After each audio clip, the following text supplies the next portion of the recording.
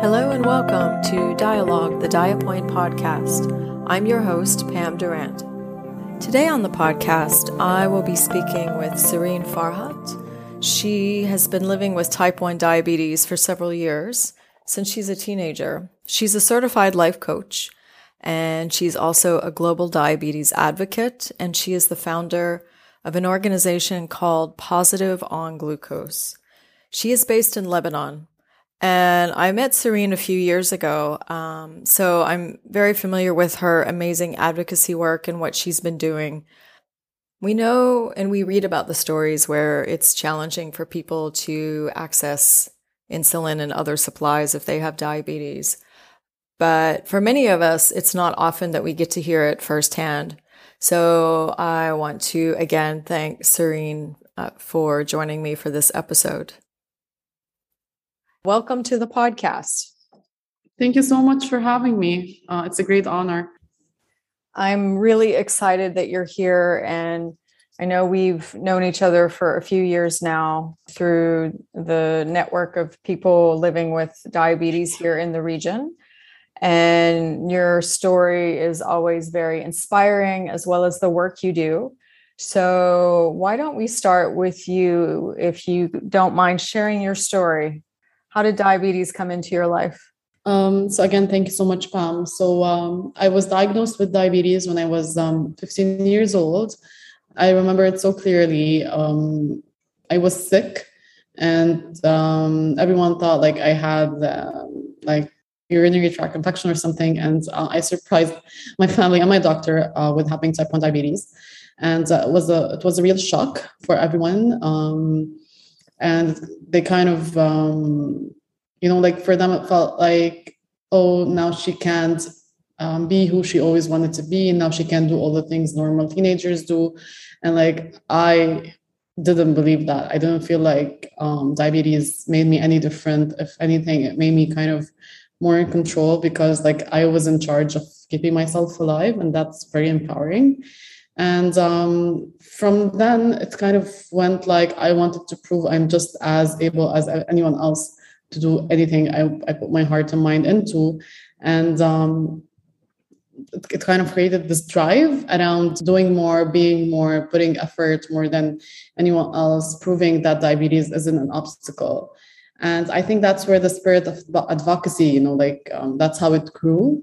It came from a place where I didn't feel supported, and I wanted in turn to like support and enable and empower other people living with this condition to be anything or anyone they want to be. That's amazing, because at 15 years old, there is no good age to get a diabetes diagnosis, but 15, the teen years, it's so challenging, and to be so driven from that time is truly inspiring. Was there a particular one incident where you just said, okay, this is my way forward? Or were you always just a really driven person before diabetes? I mean, I'm an only child. So like my parents were always like very overprotective over like a girl and like how the Arab community is. So they always wanted to protect me from the world. And then diabetes came. And I remember the day I was diagnosed, like all family members came over. Everyone was kind of grieving, and I was looking at them like, I'm here, I'm alive, I'm breathing, I'm okay, I'm just going to take insulin, and like, that's it, I'm going to be fine. And it kind of, it's built this rebellious spirit, like, no, like you won't grieve. Like, this isn't a challenge. This is something I'm going to take. I'm going to make it like amazing. It's going to be like my point of value. It's going to be like my superpower. And it's just been there, ever since. And, as a diabetic, as a girl, you always encounter things. And I think every single thing I ever encountered made me more adherent to like this notion of diabetes as a superpower. I'm going to make something wonderful out of this. Like, remember my name. I'm going to do amazing things. Like, it's built the spirit over time. And there's no one incident. It's just the day-to-day things that happen when you cope with this condition. That's amazing. And I love that you've turned it into something really positive and a way to help people. And we were recently on a panel together, and I knew that you were doing a lot of different things and helping a lot of people. But that's the first time I really listened to you formally present what you're doing. And it's like 3 times more than what I realized you were doing. So, can you share with us your work around advocacy and other things that you're working on? Yeah, sure. So I think the first time I formally felt like I want to be an advocate or I want to stand for something was like maybe 3 years ago. My dad was diagnosed with type 2 diabetes, which is something I left out of that panel. And I felt like my dad is 60. He's not educated. He doesn't have a group of people that support him or know how to support him with diabetes. And I was honestly scared to death. Like, how is he going to manage his type 2 diabetes? I don't want him with complications. I don't want him to have an amputated leg or something, you know? And I realized that there were no communities for people with diabetes. I started searching for NGOs, and I found 2 NGOs that one supports juvenile diabetes, so like it's kids mostly, like under the age of, like it supports people up till the age of 21, but it was like mainly made of kids under the age of 16. And there was this other group that kind of did some work, but it wasn't like as a diabetic, I didn't feel like it saturated my needs, you know. So that's where it started. I was like, okay, if no one's doing it, I'm gonna do it. And I started I created this page on Instagram. The name just came up. I was like, okay, positive on glucose, because like it was like something with 2 meanings, like positive on glucose, meaning there's glucose in your bloodstream or urine, you're diabetic, and positive on glucose, like I have diabetes, but I'm positive on like coping with this condition. And then I started meeting with people online through this Instagram account. And I kind of stumbled across something called T1 International. And they were doing amazing community efforts, community mobilization, amazing work, honestly, in terms of, back then it was in terms of the US. And I was like, how can I start a chapter in Lebanon? I just randomly commented on one of their posts and they responded. And one thing led to another. I received advocacy training. And there I was looking for people to kind of join my advocacy attempt. And that is when I formally started creating my NGO, Positive on Glucose. And honestly, like things from there in Lebanon were kind of going downhill. This is back in 2019. We had a revolution in October. The country kind of completely stopped functioning. I was pregnant. I had a baby loss, and on New Year's Eve, I had a stillbirth at 35 weeks. And like every single obstacle, every single hardship, every single challenging thing was fuel, you know, like it was diesel to my engines. It just kept me pushing and going forward. And I kept pushing, you know, I wanted to make my NGO formal. I wanted to reach out to people. We created a support group. I became a certified life coach. I wanted to support people with diabetes for free. We started with a support group of 3 people, and now it's grown to 60 people from all over the world, not just in Lebanon. And then the Beirut blast happened and things, you know, just kept getting worse. I was just pushing harder, you know, the worse they become, the harder I would push. And 2 years later, 2 years and something later, here we are, you know, my organization is finally like a legal entity. We finally are starting to formally do work other than all the, you know, relief efforts we've been doing out of pocket for the past 2 years. And I started doing more advocacy work in terms of global cooperation with the World Health Organization, with the International Diabetes Federation. I met all I connected with people that looked like me, had the same goals, had the same objectives. And, you know, it's like this big picture that keeps getting clearer. And you feel the dots are connecting, and you're like, when I look back at it, I feel like I've done so much work, but when I look at the present moment, I feel like there's so much work to be done. So it's like pride, but at the same time, there's so much work that needs to be done. And I will keep pushing to kind of help people in the region in terms of advocacy, in terms of mobilization, in terms of empowerment, because we need it. This is so true. It seems almost never ending because there is always someone that needs support or things that can happen that can make it so much better.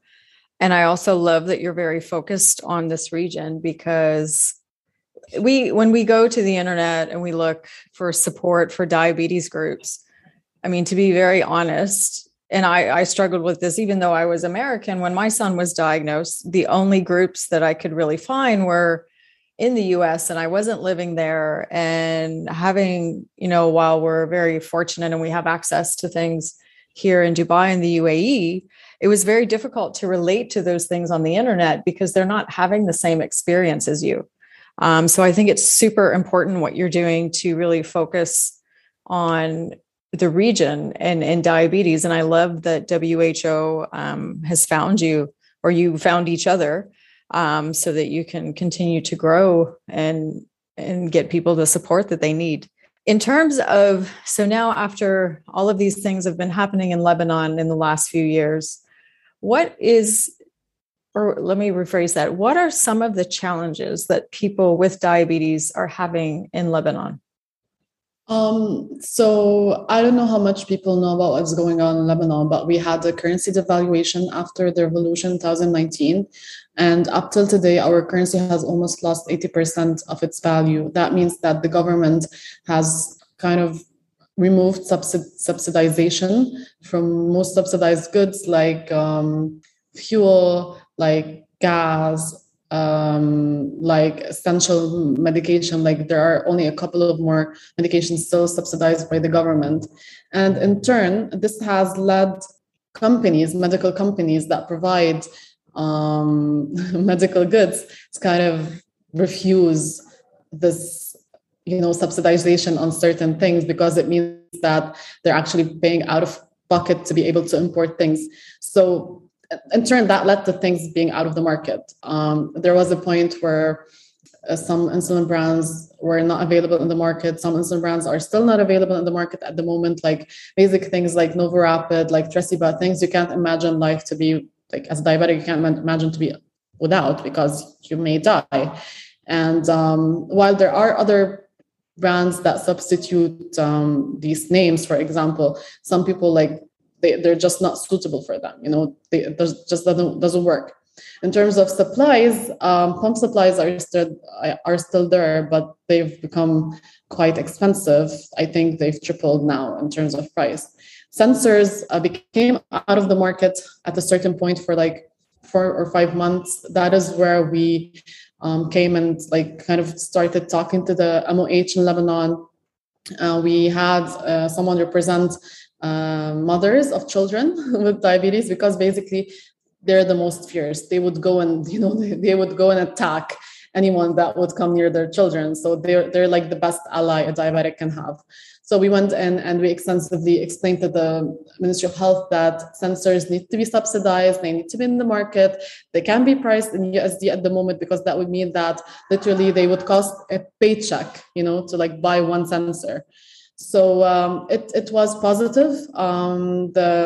The central bank was able to still subsidize sensors, but now you can you have kind of an allowance.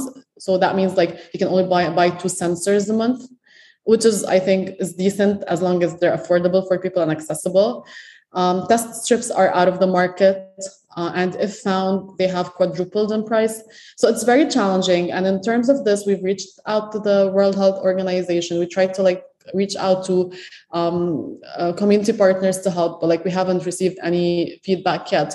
But the price of this will be complications in the next 10 years, because if the government doesn't step up and do proper actions to support people living with chronic issues like diabetes, like type 1 diabetes, people are going to develop complications because of lack of proper care. And that is going to cost the government 10 years or 15 years from now a lot of money. So it's very challenging. We've been trying to get things from out of the country. Literally, we ask people to have drives in countries and bring in diabetes supplies and medication in their bags. And it's been working. It's been helping people to a certain extent. And we just keep going and pushing, That sounds very challenging. And I've so many questions. And in such a situation, there may not even be so many answers. So are people able, with challenges of not able to get gasoline and different, things like this? Are people able to find even the alternative insulins in pharmacies? Honestly, people are at the moment reliant at organizations that are bringing insulin and supplies from outside the country. And I'm glad you mentioned the gas crisis. I mean, it's just starting to resolve this week, but we had 5 hard months of lack of gasoline, and people would like park their cars for like I can't even imagine how long miles just to kind of fill up their car with not even a full tank. And that has left people stuck in their villages, stuck in their hometowns, unable to search for medication in different areas or in different villages. But like, thank God, like other community members and other NGOs are active and are trying to help people bring in things from outside of Lebanon, or else, trust me, so many people would have died. And there are cases where people died just because there wasn't any Panadol. Can you even imagine that? There was a child that died because they couldn't find like anti-fever medication. So I think we're fortunate to be able to still survive in these conditions. And that is why we need to kind of multiply our efforts, because things aren't getting any easier. They're just getting worse. And people have lost the value of their money. They're not able to support their basic needs. No one deserves to have to choose between buying themselves medication or putting food on the table. So we try, organizations are trying, and we have to see we have to keep pushing, and we have to find a solution. I can't see it any other way. Once a few months ago, when I spoke with you, you mentioned that, because of the situation, if people have the means to do so, many people are leaving because it's a very difficult situation. Are there still enough physicians around to support people with diabetes and chronic conditions? Honestly, we've lost so many good physicians. I've personally lost a very good physician that was my physician.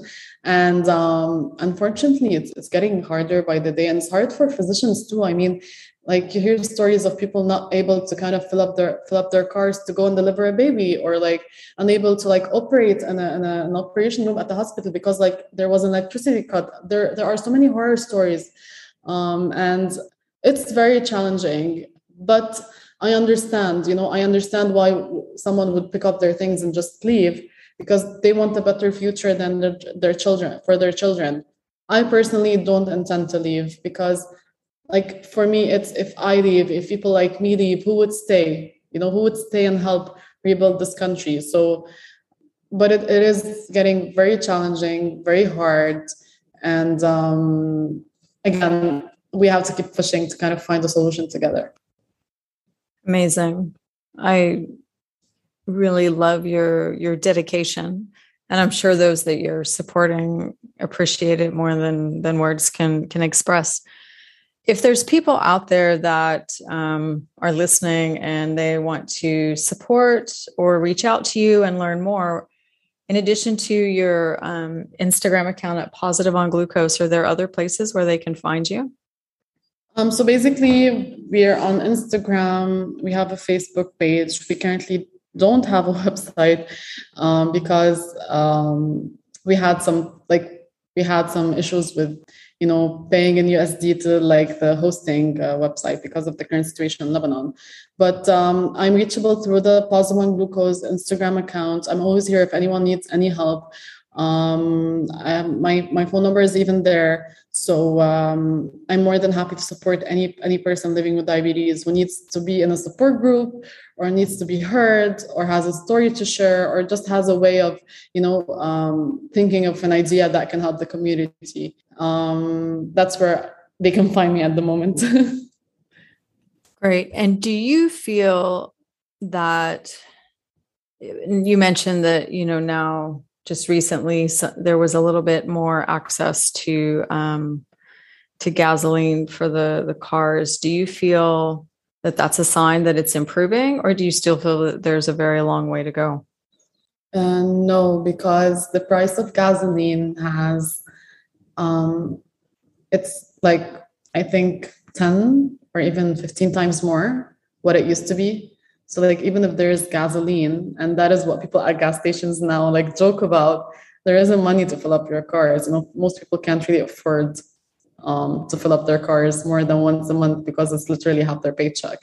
So things are bad, but again, we keep pushing to find a way to make it an easy transition on people, because we're going into elections in I think May.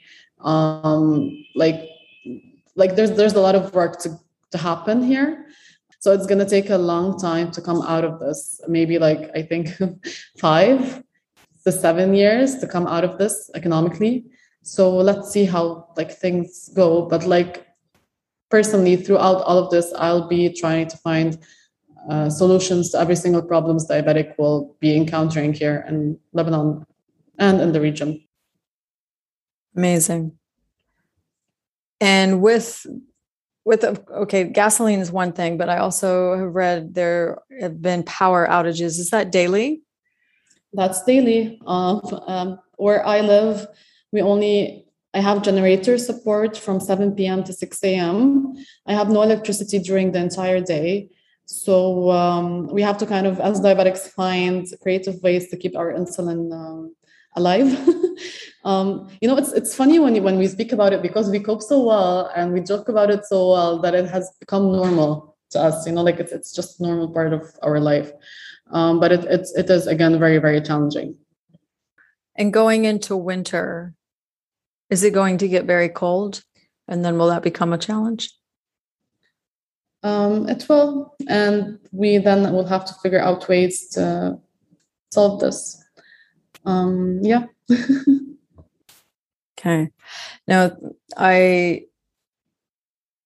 I'm quiet because there's so many questions to ask, but yet nothing to say when you're faced with so many challenges.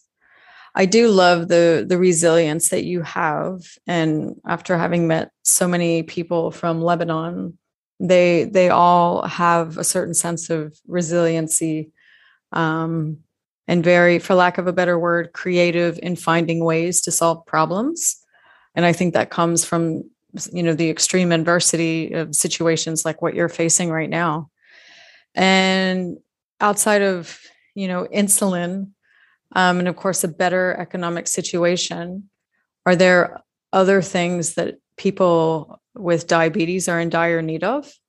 If you take all the things people in Lebanon have generally been through, I'm 30, I've already been through 2 wars, so many economic turbulences, so many assassinations, so many bombings, and I somehow survived. But like, given that apart, which is like major PTSD, which all Lebanese people have, there are like the regular things, there's like the social stigma, there's like the coping with diabetes distress, there's the lack of education. So like all of these things, of course, we have to work on, we have to like find a solution to, but before we do that, we have to survive, we have to stay alive to think of them. So it's in a sense like a matter of priorities. At the moment, we want to survive as people living with diabetes. We want to survive with the minimum amount of distress and complications. And I know there will be a lot of education. There will be a lot of social empowerment, a lot of things that are going to happen for diabetics in Lebanon. But first things first.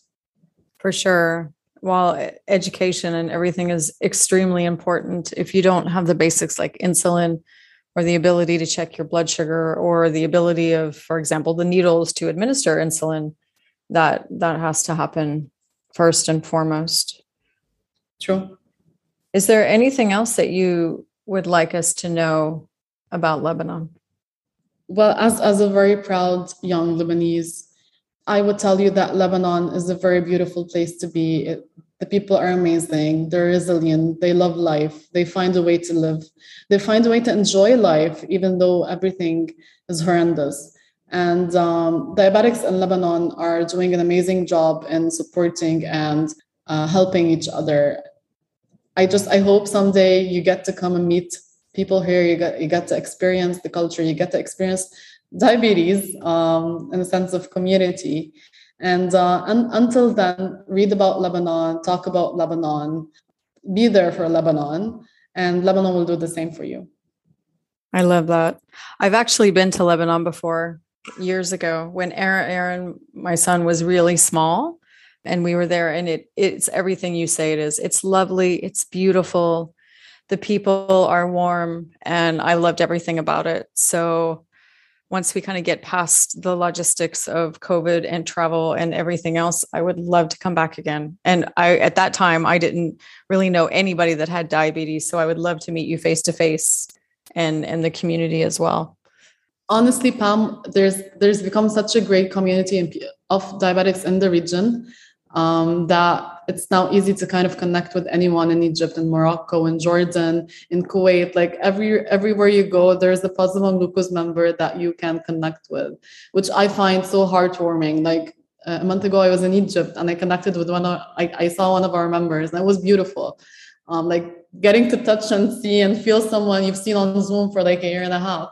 So the power of community is beautiful. What a community can do when they come together is beautiful. And we have done that. They've helped so much just by loving people with diabetes in other countries. So I really hope I can see you soon. I hope the entire community can come together and meet one day somewhere.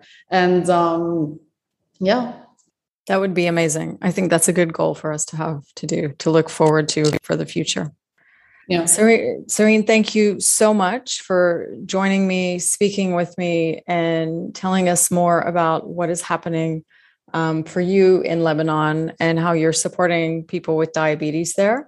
I really appreciate your time, and we'll put all the links in the show notes so people can find you, your organization as well.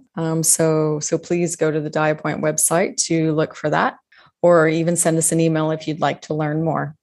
Thank you. Thank you so much, Pam. And I hope everyone stays safe and sound. Thank you. You too. I want to thank Serene again for joining us and sharing her experience, and also sharing about the work that she's doing. I'll admit there were a lot of times during the discussion that I was speechless and didn't know what to ask. And, sitting here thousands of miles away, it feels really helpless. So I want to thank you again for sharing that and showing up to share that with us, because that's certainly not easy. And the other thing one of the things that I really noticed was when I asked about winter and if it was going to get cold, I could feel that I don't think that they've really, been thinking about the future so much. When you're in a challenging situation like this, that part of our discussion just really shows that you are really living in the moment and living day to day, living in the present, which I think is always important, because we never know what the future may bring. And while there were some little beams, rays of light of hope in that, I'm so happy to hear that Serene and others are still able to stay positive through this. So if you're in Lebanon and out there listening, we send you much love. And if you want to learn more about Serene's organization and the work that she's doing, we will have the links in the podcast notes. You can reach out to her, or please reach out to me if you would like to get in touch with her. Thank you, and have a wonderful day.